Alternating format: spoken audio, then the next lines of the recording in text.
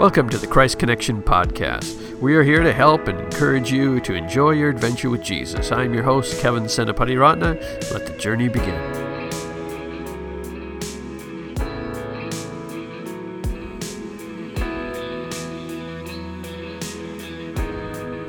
Hello and welcome to the Christ Connection Podcast. My name is Kevin Senapati Ratna. I'm so glad you could join us today. If you're new to the show, welcome. We're glad you could join us. Why don't you subscribe when you're done with this and check out some of the previous episodes to learn a little bit more about what we're doing to help you on your adventure with Jesus, to grow in relationship with Him. We are all about helping you to encounter God and to enjoy Him. And today's going to be a good one. We have Claude King on the show. Claude is written, I'm looking at his bio right now, there is a lot that he has written or co-written, and yet he's probably most known for being co-author with Henry Blackaby of Experiencing God and all of the things connected with that. And we get into that because it's the 30th anniversary of that resource, which is crazy to even think about. It's one of the probably modern classics of the Christian journey. And so if you've never checked that out, you probably want to do that. And he's also come out with a new resource, and we get into that as well. But he's been working with Lifeway Resources for a long time, and has a lot to add to us and to help us as we try and navigate into what it is to experience God and to enjoy His company and to kind of get into the vine, kind of as he talks about encountering Him. So rather than rehashing the conversation before we have it, why don't we just jump right in? So without further ado, my conversation with Claude King. All right, Claude, welcome to the show. Thanks, Kevin. Glad to join you. It's good to connect like this. We meet in person at denominational meetings and things like that. But in this season, it's good to see someone's face. To jump right in here, as we were kind of setting this up, you're talking about how you're, well, I said retired, and you said, well, not really retired, you're redeployed. Anyways, things are changing for you now. Maybe explain kind of what's going on in your world right now, and then kind of what still drives you in this new season that you're in. Well, I worked for Lifeway Christian Resources for many years, started in 1985, but I had a 12-year break in the middle of that.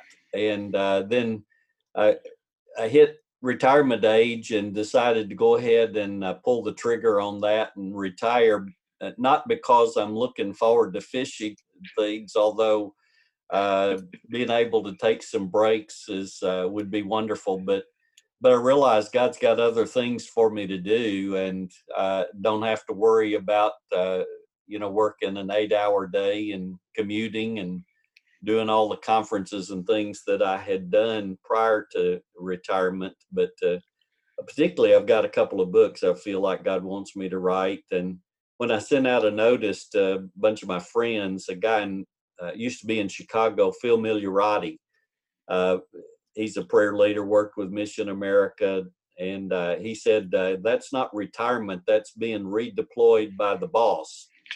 And but he's not talking about my wife, he's talking about the Lord. So I transitioned that to redeployed by the master. God's still got work for me to do, and it's nice to get up and say, Lord, what do you want to do today, and be responsive to that. Just get up and go where the Spirit leads that day, kind of a thing. And that's awesome. Now I'm excited. I couldn't talk to you, and my audience wouldn't like if I talked to you and didn't at least spend a moment, a little bit on experiencing God, which you're well known for. I pulled out my manual from. Actually, to tell you the truth, I have very limited books on my bookshelf since I moved back home into home office, whatever that is. That's the living room. I got one bookshelf, and so I got to only keep my favorite books, and this one made the cut. So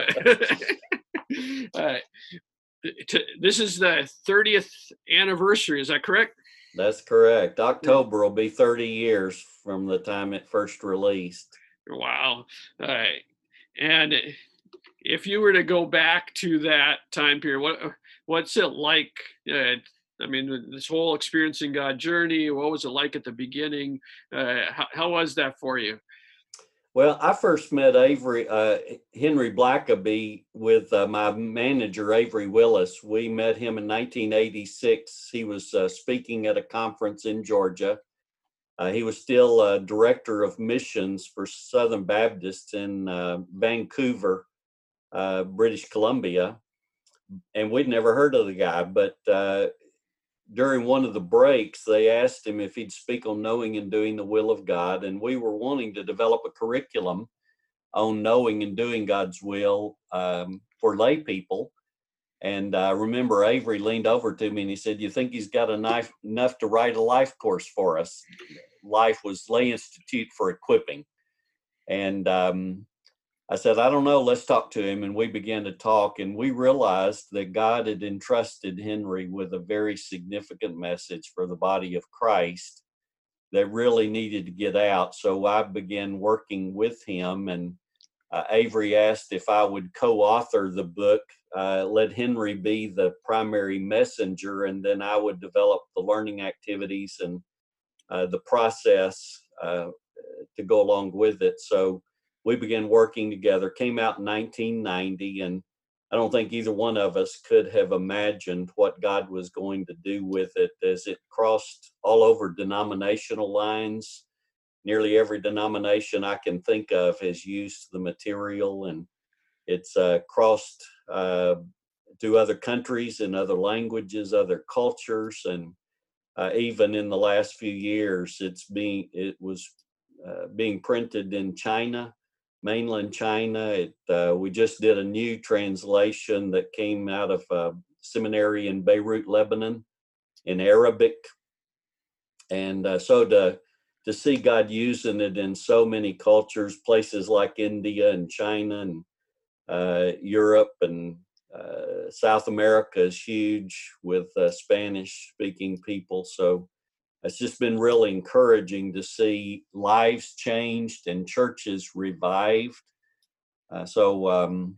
We couldn't have imagined that. But what I realize is that God allowed me to partner with a really godly man and help to get his message into a format where it could touch people way beyond his physical capabilities to go and speak or to deliver that message live. And so it's gone places that he and I'll never know about until we get to heaven.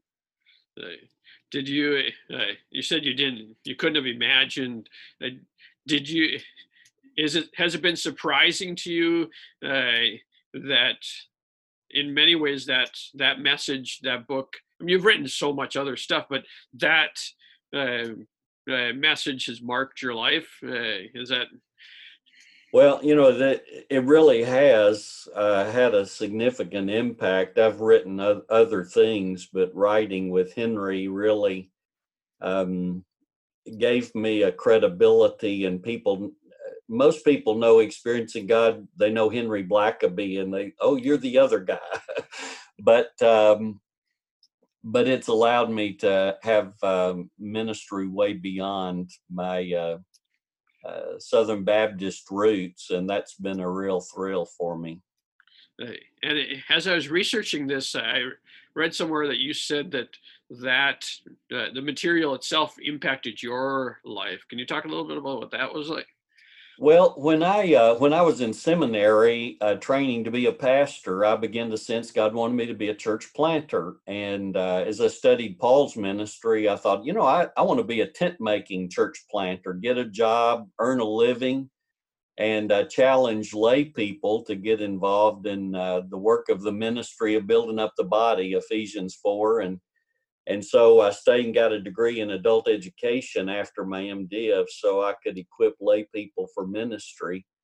And during that year, I made all of my plans of what I was going to do for God. I was going to set a new model and just really have a profound impact. And We quit our jobs in Louisiana at seminary and moved to Gwinnett County, Georgia, outside of Atlanta, fastest growing county in the United States at that time. And I started working on my plan and asking God to bless it. And 6 months later, neither of us had jobs and our money ran out, and we moved home to Murfreesboro, Tennessee, bewildered, wondering what in the world went wrong. But then when I met Henry, I realized that I had it backwards, and God had taken me to school in Atlanta to show me what I couldn't do for him. He didn't need my plans. He's the one that sets the agenda. And it radically shifted my life to understand that my job is to find out where God's working and join him there. I still had a burden for church planting, but I got a job at the Baptist Sunday School Board, so I had a paycheck coming in, and began to pray about, Lord, is there still an agenda for church planting in my life? And our local area director for Southern Baptist had a vision of us starting 8 churches over the next 13 years. That was between 87 and 2000. Want to start 8 churches. Our county's fast growing. And so I sensed that was God's invitation. I went and talked to him. The missions committee voted to call me as the volunteer church planter for the association.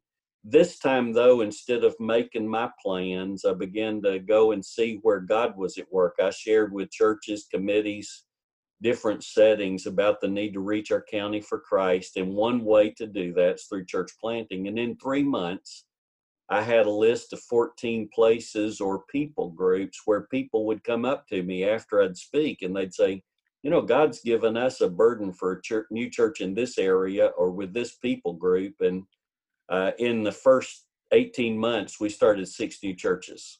Wow. I wasn't involved in all of those, but what we realized is God had a lot bigger plans than we would have dared to plan ourselves. You know, typically you plan a reachable goal. you don't set goals that you think, well, there's no way we can do that. But I realized that God is the one who has the agenda, and if we can join him in his work, he will accomplish far more through us than we could possibly accomplish on our own. So for my whole ministry, that was such a major shift. And everything since then has been very different. It's a God-centered perspective where we come to understand that God's the one who guides the agenda. And when we allow him to work in us and through us, he can do far more than we can do. And that phrase, you've already said it a couple times, as far as look to see where God is working and join him in that. That's kind of the heart for me. One of the big takeaways of experiencing God, and I don't know how many times over the last years that phrase or that something along that lines comes to mind. But can you first, unpack that idea a little bit more, but also just kind of along with that, what are the people looking for? If they're listening to this now, haven't gone, they need to go through the workbook, but what are they looking for? Where is God at work? How does that work? Does that make sense? Well, yeah, sure does. And I would guess people are listening to your podcast, they want to know God's will. They want to do God's will. They want to experience God working through them to accomplish things only God can do. And when you look at Scripture, you think about who is the best example of a person who fully obeyed the Lord and accomplished his will. Well, Jesus would be that example for us. And Jesus in John 5 tells us his approach. Verse 17, my Father is always at his work to this very day, and I too am working. And then verses 19 and 20, I tell you the truth, the Son can do nothing by himself. He can do only what he sees his Father doing, because whatever the Father does, the Son also does. For the Father loves the Son and shows him all he does. And as Henry unpacks that verse of Jesus' example, Jesus said, the Father's at work all around me, and now I'm working too. And my job is to look to see where the Father's working and join him there. And the Father loves me, and he shows me where he's working so that I can be a part of that. And so Henry summed that up. Our job is to look to see where God's at work and join him. And so it's really Jesus' model, but to understand that the Father's the one who sets the agenda. And here Jesus was modeling for us his intimate walk with the Father. There are a number of scriptures that Jesus says, these aren't my words, these are my Father's words.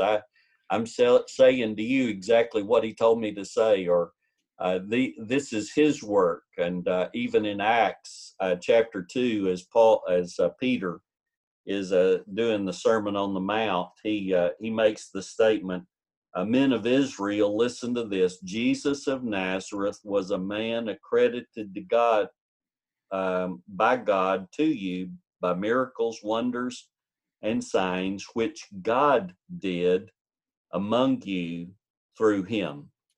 And that really is the summary of Jesus' approach. Jesus allowed the Father to do his work through his life and through his ministry. And because we are servants of the Lord, when we take that similar approach, it's not that I go to God and get his assignment, then I go off and do it by myself. It's God living in me, working through me, manifesting his Spirit in my life and ministry, and God accomplishes what he wants to do, and I get to be a part of it. So it's a thrilling thing for a follower of Christ to experience God doing through us what only God can do. It's even in rethinking through this as we were preparing for this conversation, I was just going back and forth on my own life and ministry, that there's seasons when you realize, okay, I'm pushing in my own strength here, and then I need to back off, and God's doing something over here, and then okay, I got to get over here. It's got this little process that, and doesn't it seem like it's almost sometimes day by day or hour by hour, you're some moments you're doing your own thing, and you're like, oh, hang on, this is not. Does that make sense? It sure does. In fact, people think if you wrote the book and you've been teaching it for 30 years, you ought to have this down pat. Well, I'm at that point even now, day by day. I'm needing to know, Lord, what's your agenda? And it's so easy for me to get on to my own agenda, or to think, use my own thinking and come up with my own plans. And I start working on that, and then realize, I need to back up and spend some time with the Lord and let him reorient me to himself. One of the scriptures that I frequently apply in my prayer, Jesus said, I'm the vine, you're the branches. My Father is the gardener, and he prunes every branch in me that bears fruit so it'll bear more fruit. And I'll come to the Lord and say, Lord, I got all of these good things I can do, but I can't get them all done. Would you please prune me and show me the things that I need to lay aside so that I can focus my attention on the things that really matter to you? And that's had a profound impact on me. But yeah, it's an everyday thing. In fact, that's why Jesus said, deny yourself daily, take up your cross daily, and follow me. Do you think that's this is just me off the top of my head, but do you think that's more of a challenge for people who are maybe in our terminology driven or goal oriented to because I'm a guy who likes a checklist and likes the to do, map out the next 5 years if I could. Is following what God's doing a little more challenging for people like me? Well, it is, and it's not just people like you. It's our human nature to think more highly of ourselves than we ought. We think we've got it together, and I know best. I can do this. And in fact, Henry talks about the fact that typically people who want to know God's will, they want God to give them a roadmap. Give me the map, and once I understand where you're taking me, we kind of take over and say, okay, I can get there. And we go to function in our own flesh and our own wisdom and reasoning to try to accomplish the goal. And God pursues a love relationship with us that's real and personal. And it's that love relationship that's critical. And I think that's part of why God doesn't give us the roadmap where we can figure it all out on the front end. And because we depend on Him day by day, I need to spend time with Him every day and be attentive to His voice and understand that, you can be like Philip. Revival's going on in Samaria, and God says, Philip, I want you to go out into the desert to a road called Gaza, on the way to Gaza. I've got an assignment for you there, and on the road to Gaza, Philip leads an Ethiopian eunuch to the Lord that tradition holds he took the gospel to Africa. So God wants to have that kind of access to our life where He can change the agenda at a moment's notice and say, go here, do this. And it changes the whole course of history. Peter was an example. He's on the roof and has this vision, and God says, I want you to go with this guy who's a Gentile. His name's Cornelius. Go with these men that are about to knock on the door. And God introduces the whole Gentile population to the gospel of Christ, and Peter gets to be the one to break through that. Well, he needed to have allow his life to be accessed by God so that God could say, okay, Peter, here's a new turn in the road. You hadn't thought about this one yet, but I've got an assignment for you that is significant for history. It's one of my favorite sayings is Christianity was not designed to be boring. We're meant to go on this adventure with God, and where He leads it. Like Philip. I always think about the fact Philip may never have gone back to that revival. From the story, he doesn't seem to make the journey back. God had something else for him. We're prone to, if a revival's happened, we want to camp there, and God's got. Well, in that pruning process, I was talking about Andrew Murray wrote a lot about the parable of the vine, and he says when you prune a grapevine, what you're doing is cutting off the portion of the vine that bore fruit last year. And you're getting rid of the thing that bore fruit in the past so that the new thing that comes forth can be more fruitful. So we need to be careful about just relying on our past experience. That's one of the things about experiencing God. Henry talks about spiritual gifts, and he teaches it really differently than we typically have been taught, that the Spirit is the gift, and it's the manifestation of the Spirit in us that is the giftedness. And the most important thing is, what's God calling you to do? And then you obey Him, and His Spirit gifts you to do that assignment. And we have a tendency to focus on the gift, the spiritual gift, and say, well, I'm an administrator, or I'm a teacher, or I'm a prophet, or whatever, and focus on the gift. And then God has a new assignment for us and say, well, Lord, that's not my gift. I'm not gifted for that. And God says, excuse me.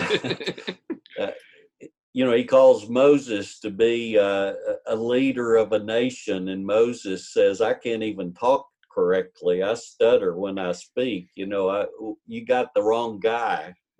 But God had the right guy, and He gifted Moses for the things He called him to. That's such a good stuff there, because I even think about the raspberries I got outside. It's the last year's. All those shoots need to be taken out because they're no good anymore. They've done what they were designed to accomplish, and now it's time to get rid of them. And we're, as Christians prone, whether it's personally or as a church, to be prone to just stick on what worked yesterday when God Yeah. may have something new for us today. Speaking of new, you've got a new book out. Or are we calling it a workbook? I don't know. What do you how do you like to call it? That's what I call it. I think on lifeway.com they call it a study guide. Oh, it's Return to Me, God's Plea and Promise to His Church. And that just came out, as of this recording, just came out this year. What was kind of the heartbeat behind writing this? Well, actually, what God was doing in my own life began back in 1989. I worked with Avery Willis and was working with Henry and a guy named T.W. Hunt, and the prayer leaders in our denomination were beginning to pray together. And Henry was at a Keswick meeting in Pagosa Springs, Colorado, and a guy named Richard Owen Roberts preached a message on solemn assembly. And our prayer leaders sensed that God was calling us to repent and return to the Lord.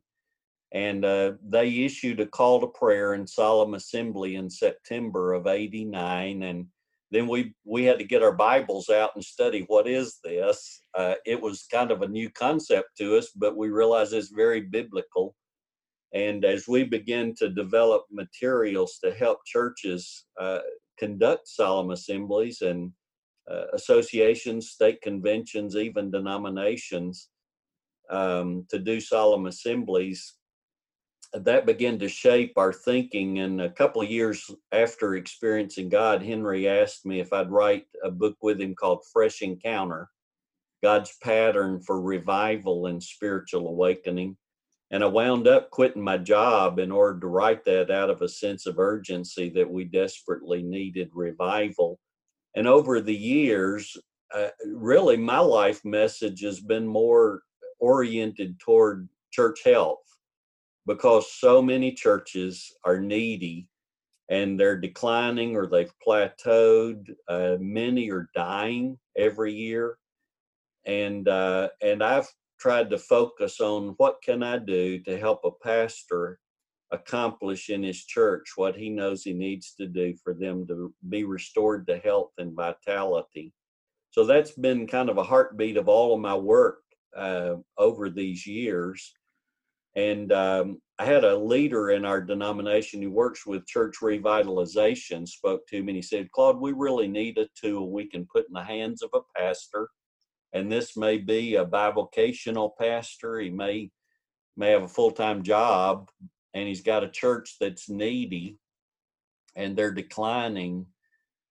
We need a tool we can put in his hand. He may not even have a lot of training to be a pastor, but we need a tool that we can put his hand to help his church return to the Lord. And so I began to pray about it, and I actually came up with, I just sat down and made a list of topics that I'm thinking, churches need to deal with this, like we need to reconcile relationships and learn to forgive, or we need to let Jesus be head of his church. We need to become a house of prayer for the nations. We need to be holy as he is holy. We need to love the Lord with all our heart, soul, mind, and strength.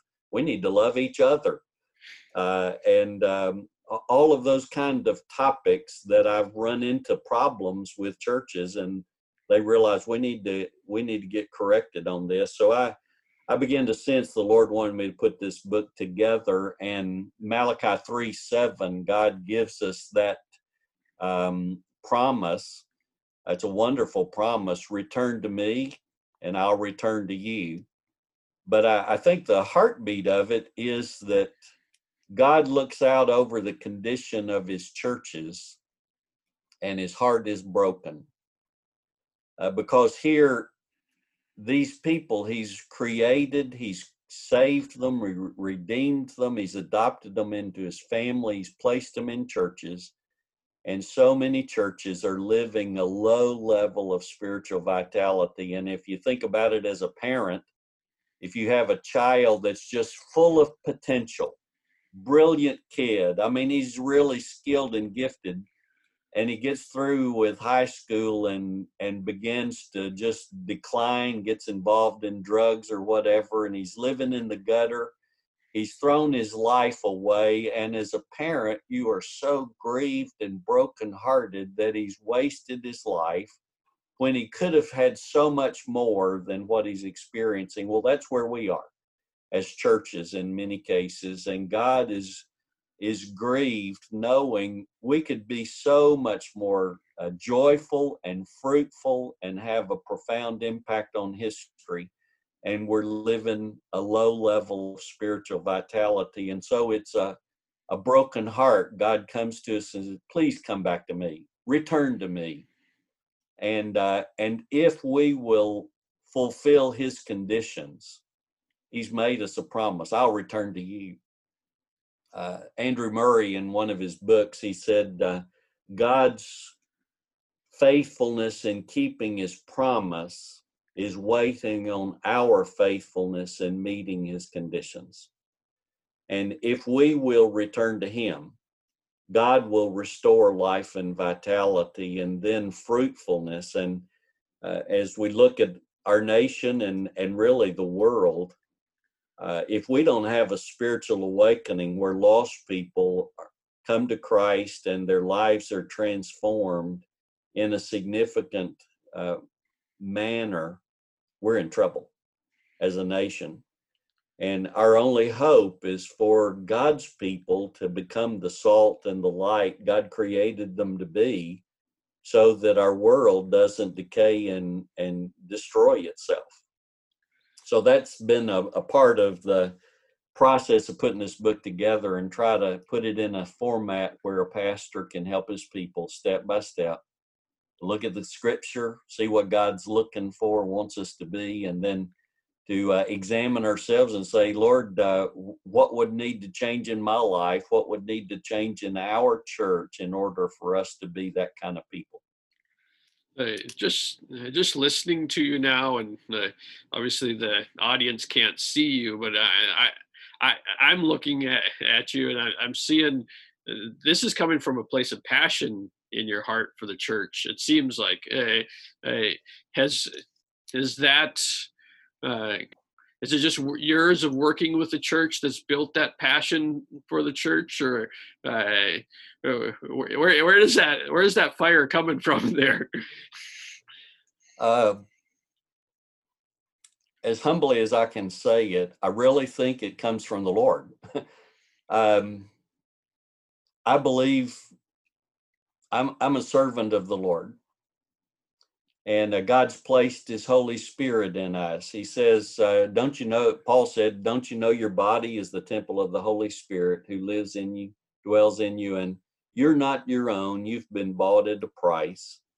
Therefore, glorify God in your body and in your spirit, which are God's. And I really believe that what I'm experiencing is God's heart for his people. And he needs a voice, a vessel through which he can make his appeal. Please come back to me. And I really want to see churches do that.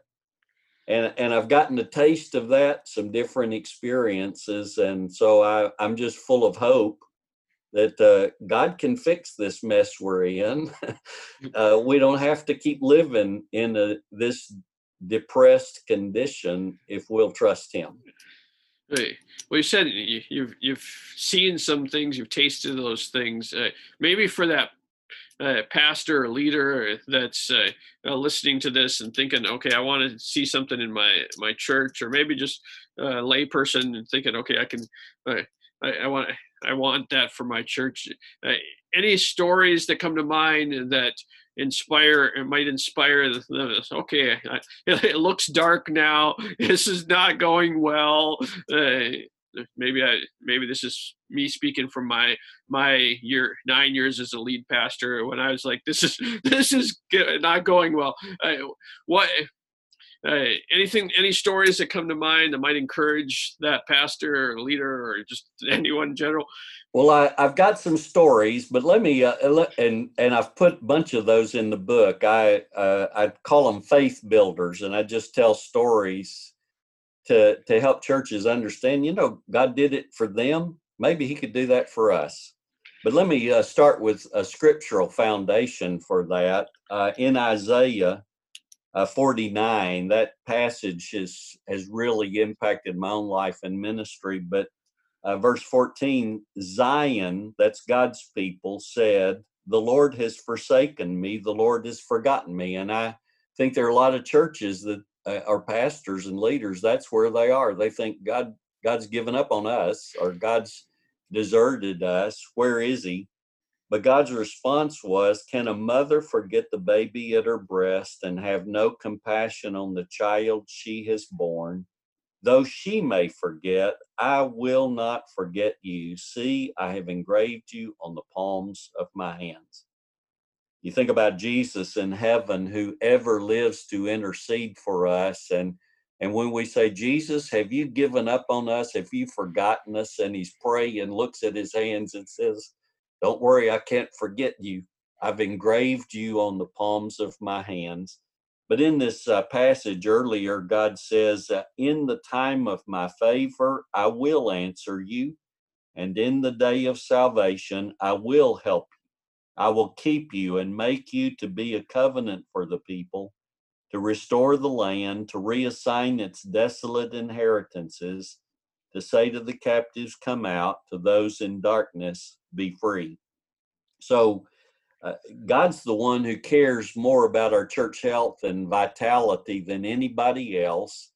And what He's waiting on is a people who will respond. But if we'll respond, we can come to that time where Paul, quoting from this passage, said in 2 Corinthians 5 and 6, he said, "Now's the time of God's favor. Today is the day of salvation." And I believe God's waiting for that kind of time. Jesus Himself said, "I will build my church, and the gates of hell will not prevail against it." But that's not just every church. That's the church that's the kind He built, where He's laid the foundation and they're obeying Him. And the other scripture that is really encouragement to me is in Zechariah chapter 9, verse 11. "As for you, because of the blood of my covenant with you." And I think about covenant blood. What kind of covenant blood did Zechariah know about? Well, it was animal blood. You and I have a better blood, the blood of Jesus Christ. And God would say to us, I believe, "Because of the blood of my covenant with you, I will rescue your prisoners from the waterless cistern." And a waterless cistern, you may remember in Jeremiah, God says, "My people have committed two evils. They have forsaken me, the wellspring of living water, and they've dug for themselves cisterns, broken cisterns that won't hold water." And what the imagery there is that we've dug this hole, we've rejected God, who's a wellspring of an abundant, unending supply of fresh, clean, clear water. We've given up on Him, and we dig this hole in the ground, hoping we can capture water and preserve it to quench our thirst. And it's cracked and broken, and it's dry. And we've become prisoners of this substitute we created for God, and we're dry and thirsty. And God says, "Because of the blood of my covenant, I'm not going to leave you there. I'm going to rescue the prisoners from their waterless cistern." And then He goes on to say, "Return to your fortress, O prisoners of hope." But the word fortress there is not a building. God's saying, "Return to me, and I'll make you a prisoner of hope, and I will restore twice as much." And God's the one who wants to make us a prisoner of hope. He's the God of all encouragement. Let me tell you just quickly one story. I got lots of stories, but I had a pastor call me from the panhandle of Texas. little community. And he said, Claude, I got your phone number, and I just wanted to call and ask you to pray for my church. And if God tells you anything, call me back. Well, I never had that asked of me before. I said, tell me about your church. He said, well, I've been here for 15 years. And he said, it's been a difficult place, a difficult ministry. But he said, we went through a study of experiencing God together as a church. And God began to call us into a love relationship with him, and people began responding and wanting to obey the Lord and join God in his work. And he said, when Fresh Encounter came out on God's pattern for revival and spiritual awakening, we went through that study and started repenting of sin and correcting things. And he said, we think we've been revived. He said, this isn't the same church it used to be. He said, people love each other and they get along with each other. He said, I have people coming every week saying, Pastor, is there any special need? I can help meet that need. And he said, our business meetings, they're harmonious. And he said that even the deacons love the pastor. He said, I've never been in a church like this before, and we think we've been revived. But as we've been praying about it, there are two things that concern us. Number one, we really believe God's calling us to be a people of prayer. And number two, as we study God's pattern, we see that if we've been revived, we ought to see a spiritual harvest, and we're not seeing a harvest. Would you pray for us? And if God tells you anything, call me back. Well, I just had some time, and I went off, spent some time around the walking track talking to the Lord, and got this download of ideas. I made 2 pages of notes, called him up, shared some ideas. Well, they gave the springtime of the year to a focus on prayer, cleared their calendar of anything that would distract them from prayer and harvest. They went through a study I'd written with T.W. Hunt on praying faith, and took all of their people, beginning with 6th grade through senior adults, through that study on prayer. And you learn from T.W. 5 days a week about how to pray, and then you get together and have a prayer meeting. So they did that for 6 weeks, and then they began a 50-day prayer from praying up to Pentecost. Between Passover and Pentecost, they prayed for 50 days, read a scripture, talked about as a family what's God saying to us. And then they started making a list of lost people, because we're praying for a harvest. And we asked them to start making a list and praying for those people in their circles of relationships that didn't know the Lord. They did that. They had 10 days of Pentecost prayer meetings, Andrew Murray's idea from South Africa, where for 10 days leading up to Pentecost Sunday, they met corporately to pray. And so they had cottage prayer meetings in homes. They had a prayer meeting where they invite all the Baptists in the county together. They had another prayer meeting where they invited other denominational churches to come meet with them and pray for their county, and different kinds of prayer experiences. One night they commissioned a missions team that they were going to send off to Russia on a mission trip. And they invited me to come that weekend, and I saw a church that had really learned how to pray.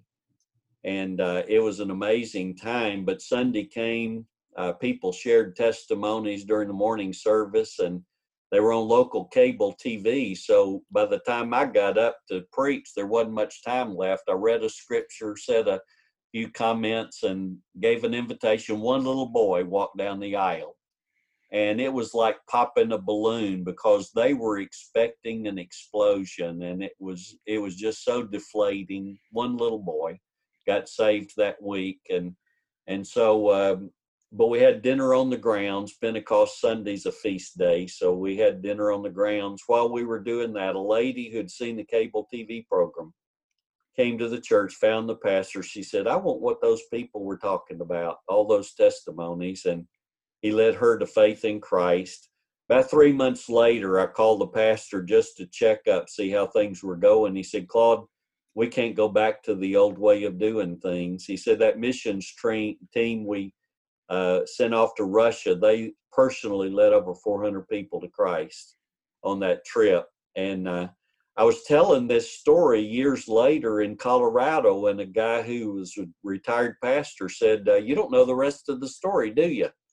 And I said, "Well, maybe not. What's the rest of the story?" He said, my church was also on that mission trip. There were a bunch of churches on that mission trip, but when we heard this about the praying that was going on in Wellington, Texas at that church, we sensed God answered their prayers because we weren't praying like that. We saw 10,000 come to Christ on that mission trip.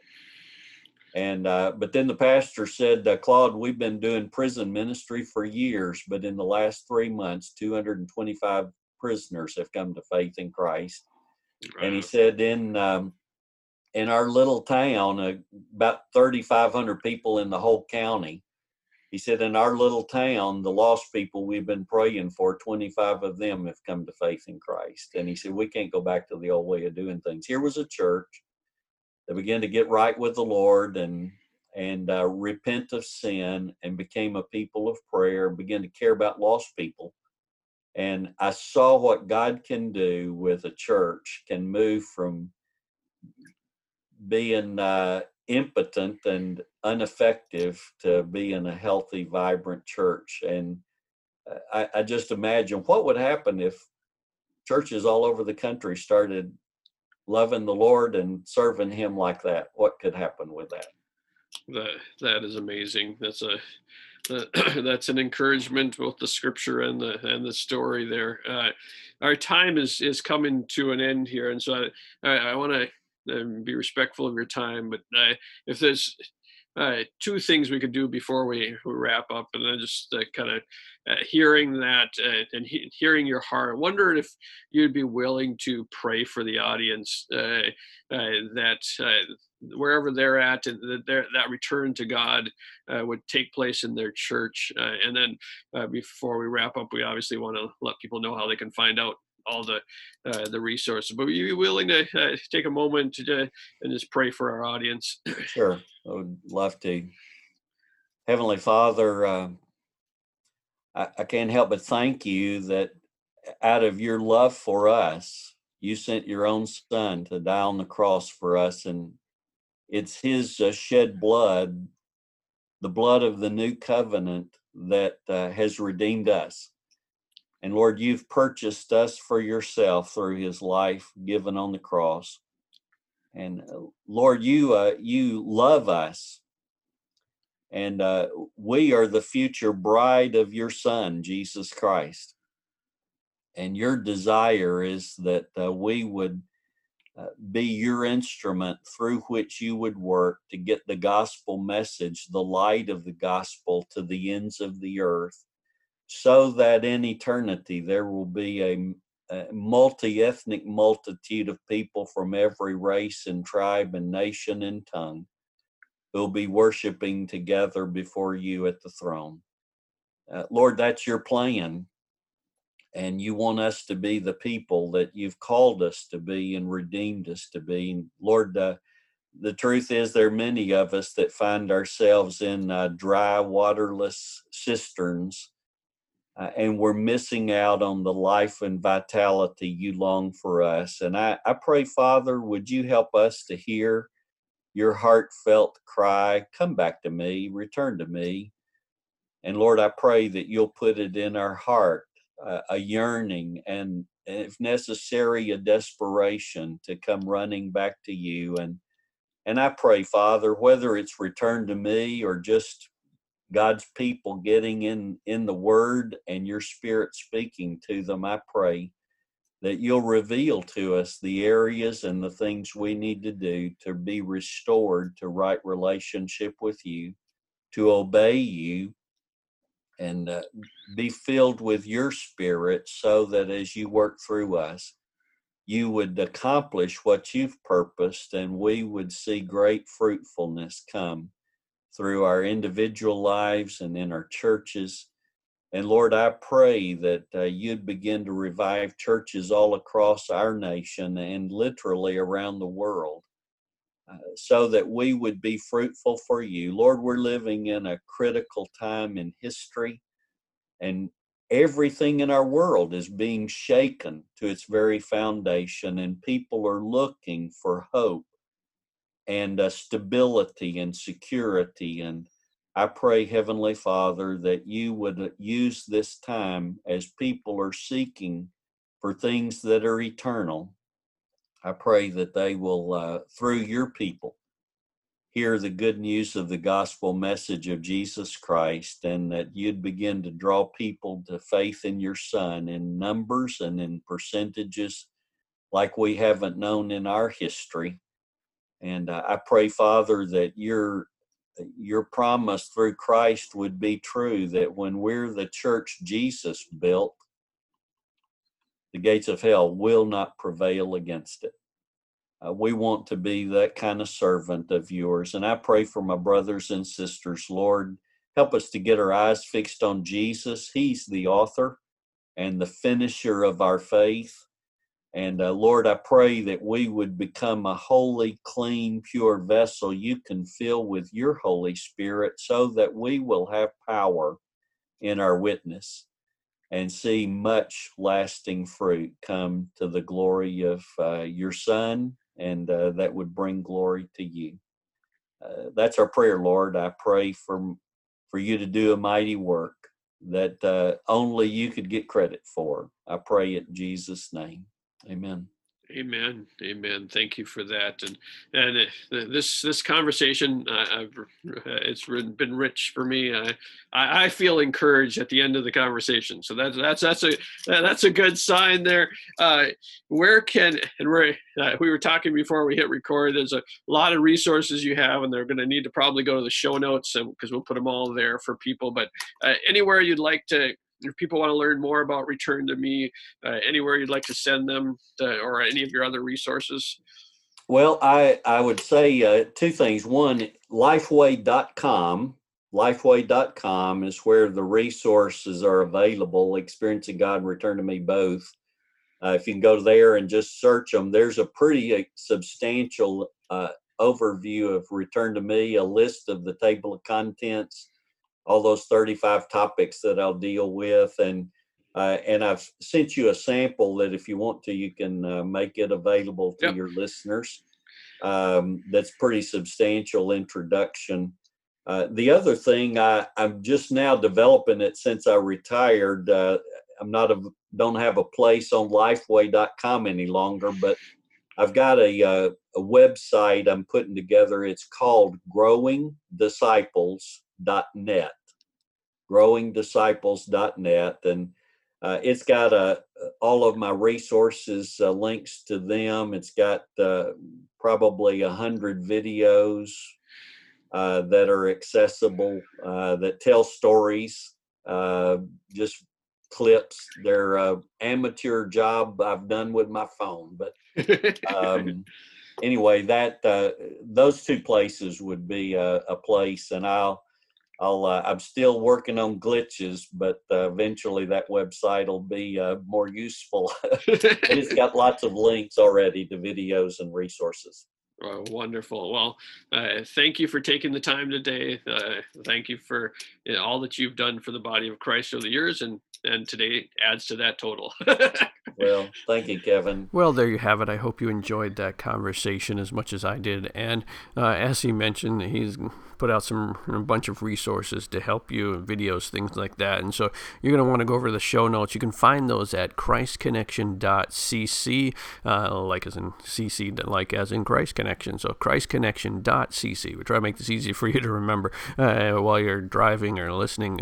Check out later, christconnection.cc, and just click on the podcast, and you'll find all the resources that he mentioned, links to things that you can find out more about what he's doing. And while you're there, why don't you check out what we're doing as well. Before you go, why don't you share this with a friend who could be helped on their journey, in their adventure with Jesus. Rate, review, subscribe, all those things to help us share this with more people, because we want more people to experience God, to enjoy his company. And that's what it's all about. And so any of those things that you can do, again, subscribe, rate, review, wherever you're listening to this, we'd appreciate it. So thanks for joining us today, and until next time, God bless.